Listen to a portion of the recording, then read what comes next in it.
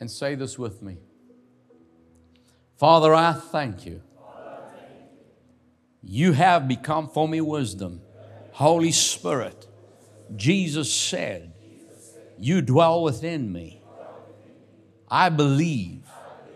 I walk with you. You are within me. You are with me wherever I am, whatever I do, wherever I am, at any time, at any moment. And Jesus did say that you would remind me of what I've been taught. I have studied. I've done my due diligence. And whatever I read, you have given me the mind of Christ. When I read something, when I study something, my mind retains it. Every piece of information.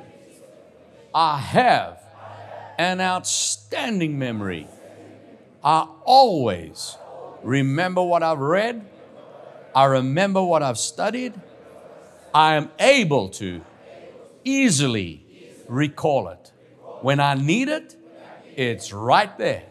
And Holy Spirit, I receive that. I receive that anointing to recall easily whatever I need to answer. I have that ability because you placed it in me. By faith, when hands are laid on me, a supernatural grace, a supernatural anointing, ability to recall whatever I need. I am anointed for mental success in the name of Jesus. I receive it by faith.